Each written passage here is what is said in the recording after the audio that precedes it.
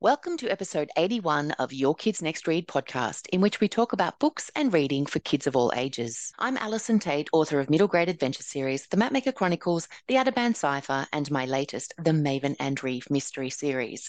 Usually, I would be here with my co-host, the wonderful Megan Daly, celebrity teacher librarian at Children's Books Daily and author of Raising Readers, How to Nurture a Child's Love of Books.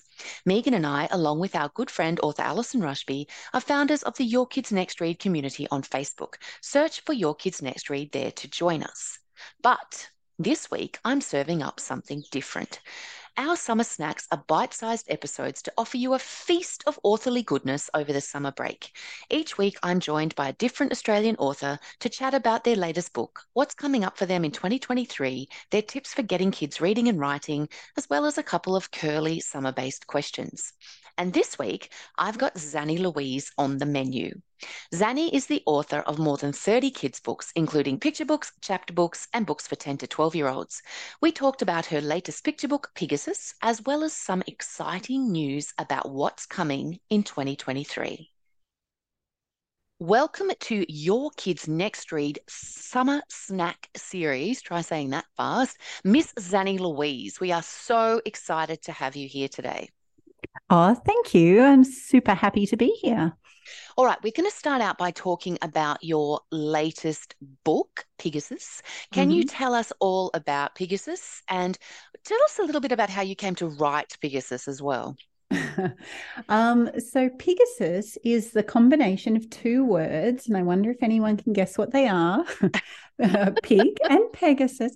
I forget exactly what conversation we were having, but a friend, Tanya, and I were sitting around the dinner table, just sort of rambling, and somehow or other she said the word Pegasus, and I said, wow, that would just make a really cute picture book character. So I had that little word rocking around in my brain, and I was doing some gardening for a friend because we were staying at their place.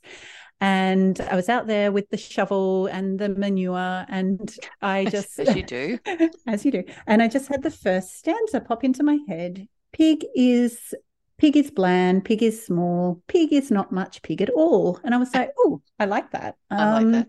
And I started thinking about who Pegasus was. And very quickly I realized she was a she, so a little flying pig. Or so she wanted to fly. So, of course, it plays on that old adage of pigs can't fly. And so, yeah, it just went from there. So we were camping at some point, and I just started playing with that little verse, that stanza.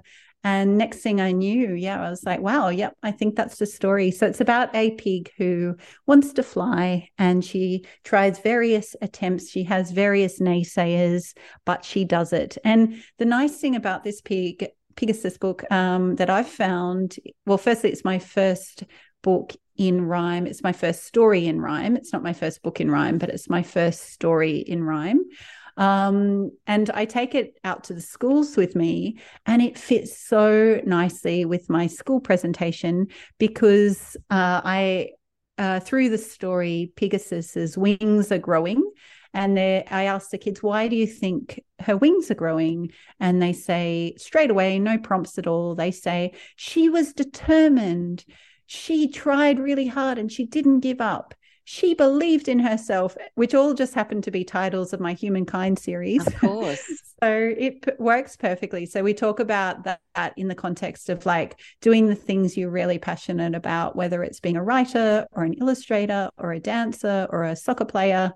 And we talk about, how you're going to have many times you're going to try and you're not necessarily going to succeed. But if you're really passionate about something, you can keep on working hard on it. So anyway, it's just got some really nice themes that I didn't really set out to write about, but it just so happens they're in there.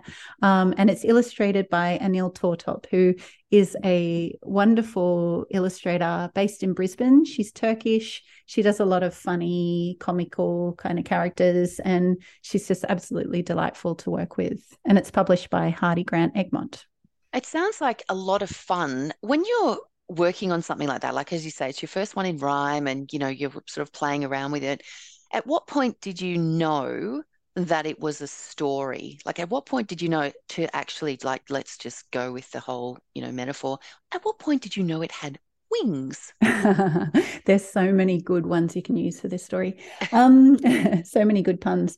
It's pretty quickly, like pretty much from when that first verse popped into my head, I worked out the kind of synopsis. So I was like, what could this be about? I think it's about a pig who really wants to fly, but is told she can't. And so then I used the 3-act story structure. She tries this, she tries this, she tries that. So I wrote it out as a little premise firstly. And then I just started playing around with the rhyme. And I just kept playing around with it until I felt it worked well. And because I'm new to rhyme and I actually don't have a lot of critical knowledge about rhyme, I always send my rhyming text to Jackie Hosking, who gives me a lovely mentoring service. And I just trust Jackie's sense of rhythm and all of that stuff and meter. So Jackie helps me with that. Sent it to my writers group and all of that. So yeah, but I felt the story in a way was, I don't know, quite, it came about quite quickly. Fantastic. All right. Now, I know that you've got something quite exciting and new coming up in 2023. So maybe you'd like to tell us a little bit about that. I do. It's my first novel, actually. Yay. It's called Middle Queenie. grade. Middle grade novel. It's Queenie in 7 moves. It's contemporary fiction. I wrote it that also, actually, funnily enough, I wrote that about the same time as Pegasus. So that was that first year of the pandemic. As if you live in a regional community, you would know a little bit about this.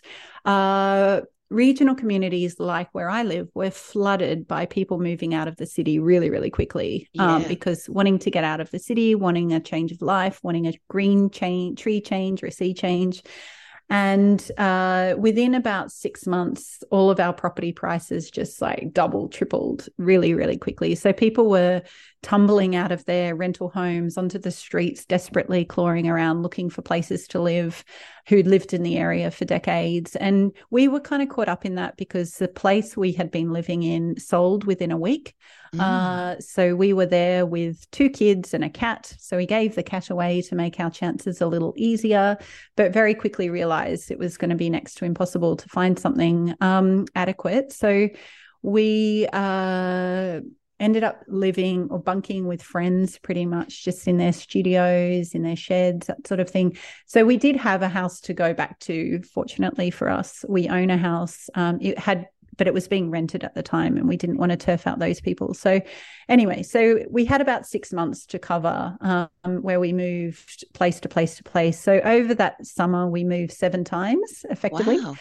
And I was driving past the property where we used to live and have a strong nostalgic feeling every time I go around that area, quite a lot of sadness, but I suddenly saw this character, Queenie, who was a 12-year-old girl who was effectively going through this journey as well over one summer. So at that time, it was called the Summer of 7 Moves. But what was happening for me was that creatively, like I was having my best time ever because not having a house, not having stuff, I was just in this really transient and wonderful space where, I was just very creative. I was reading a lot. The kids were reading a lot. I was just coming up with story after story. And I don't know. So that's sort of where, out of which I wrote that story, and the whole thing unfolded to me quite quickly. I knew the character, I knew the situation. I almost had the chapter layout almost immediately. Came home and rang my writing buddy Kia, told her, she's like, yep, write it, and it sounds great. So I had attempted middle grade before. I think I've written 3 different middle grade manuscripts in the past that haven't really gone anywhere for various reasons. Whereas this one, I knew right from the beginning, yep, this is a story I really need to tell. But it was also the first time that I'd written in contemporary, that kind of contemporary, almost YA voice, which is sort of what I read and what I love reading. And I wrote that into a middle grade, and to me it just felt like coming home, literally. And the story's about coming home, but it just really rolled off the pen beautifully, and was just a very creatively incredibly satisfying and happy experience. And had it just been that, just the writing experience itself, I probably would have been very happy. The fact that it then went to publication, it went to Walker and got read. I think I sent it on Saturday. It got read on a Sunday, and I had an offer the next week. Like, it was, goodness gracious me. I know. Unheard of. Unheard of, literally. Yeah. I've never had anything like that happen to me. And it was just the most beautiful thing to happen to something that you care so deeply about, and that feels so personal, and felt like such a fruition of so many years of chipping away at trying to write a novel. Even at the time, I was in a middle grade writers group, and I was still the only person who'd not yet written a published middle grade, and just feeling like, I don't think I can ever do this. But this novel, Queenie in 7 Moves, which comes out in February with Walker, proved me wrong. So I'm very, very excited about it. Fantastic. That's so exciting. And it's out in Feb and it looks beautiful. I've got the advanced reader copy here, so I'm very, very lucky. I haven't seen it, so you are lucky. I know. I feel very blessed. But you've also got a picture book later in the year as well, haven't you? Yeah, so it's actually the same month, so it's February, because it's a busy. I know. This is Love, so it's coming out Valentine's Day with Affirm. It's illustrated by Sasha Haddad. It's a rhyme, not a story, but more of a poem. It's a celebration of love, and Sasha's brought a special bit of magic to those illustrations. It's a very inclusive and warm little book, and that one came out of, literally, I think I was in the Book Room Collective in Byron, and I was at their stand, and there was like a card or something like that, something about love, and again it was the same experience, like a little stanza just popped into my head that became the first stanza of that book. So I'm very excited about that one too. And funnily enough, brilliant. Queenie and This Is Love match in cover, so it's kind of good they're coming out at the same time. There you go. Well, speaking of celebrations, we are now going to do a little bit of celebration of summer. So can you start by telling us what your favourite thing is about an Aussie summer? I always just remember summers as a kid and my uncle spraying us with a hose. I don't know. We were just out in our swimmers in the backyard and running around under the hose. And these days, it's probably swimming in the river, say Brunswick River, up in northern New South Wales. I just love that so much on a hot summer's day. Beautiful. Do you have a tip for inspiring kids to read this summer? Just read whatever you want to read rather than what someone's told you to read. So if you're someone who loves to read stuff with pictures or funny books or silly books, or like me, contemporary romance, just go for that. And once you read that, read the next one in that style and read the next one in that style, and just go wherever your heart takes you. Fantastic. What about writing? Do you have a tip for inspiring kids to write this summer?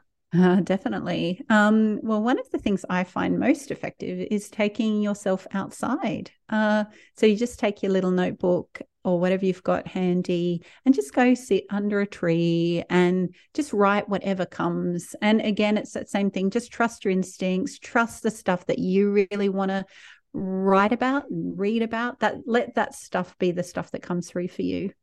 Fantastic. Okay. Are you ready, Zanny Louise? Because this is the big question. If you were a summer snack, what would you be? I think I'd have to say a Bubble-O Bill. With a big pink nose. Yeah, I just think they're fantastic. They're just so fun. They're cool. They make everyone happy. And the chewing gum, just don't swallow the chewing gum. Don't swallow the chewing gum. Oh, that's fantastic.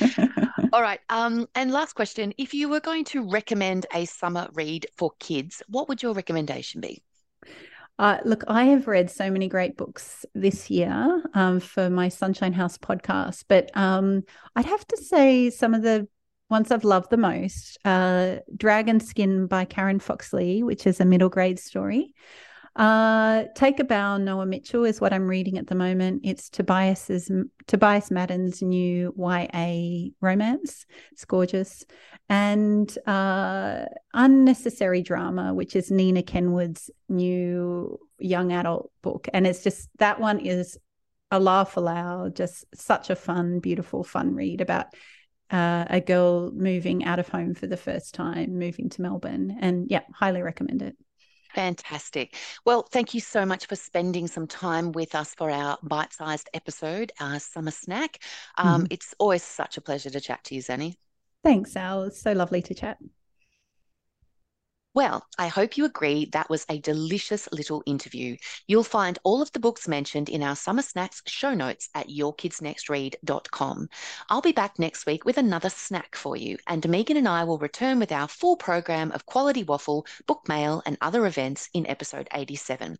In the meantime, you'll find me at alisontate.com and on Facebook and Instagram at Alison Tate Writer.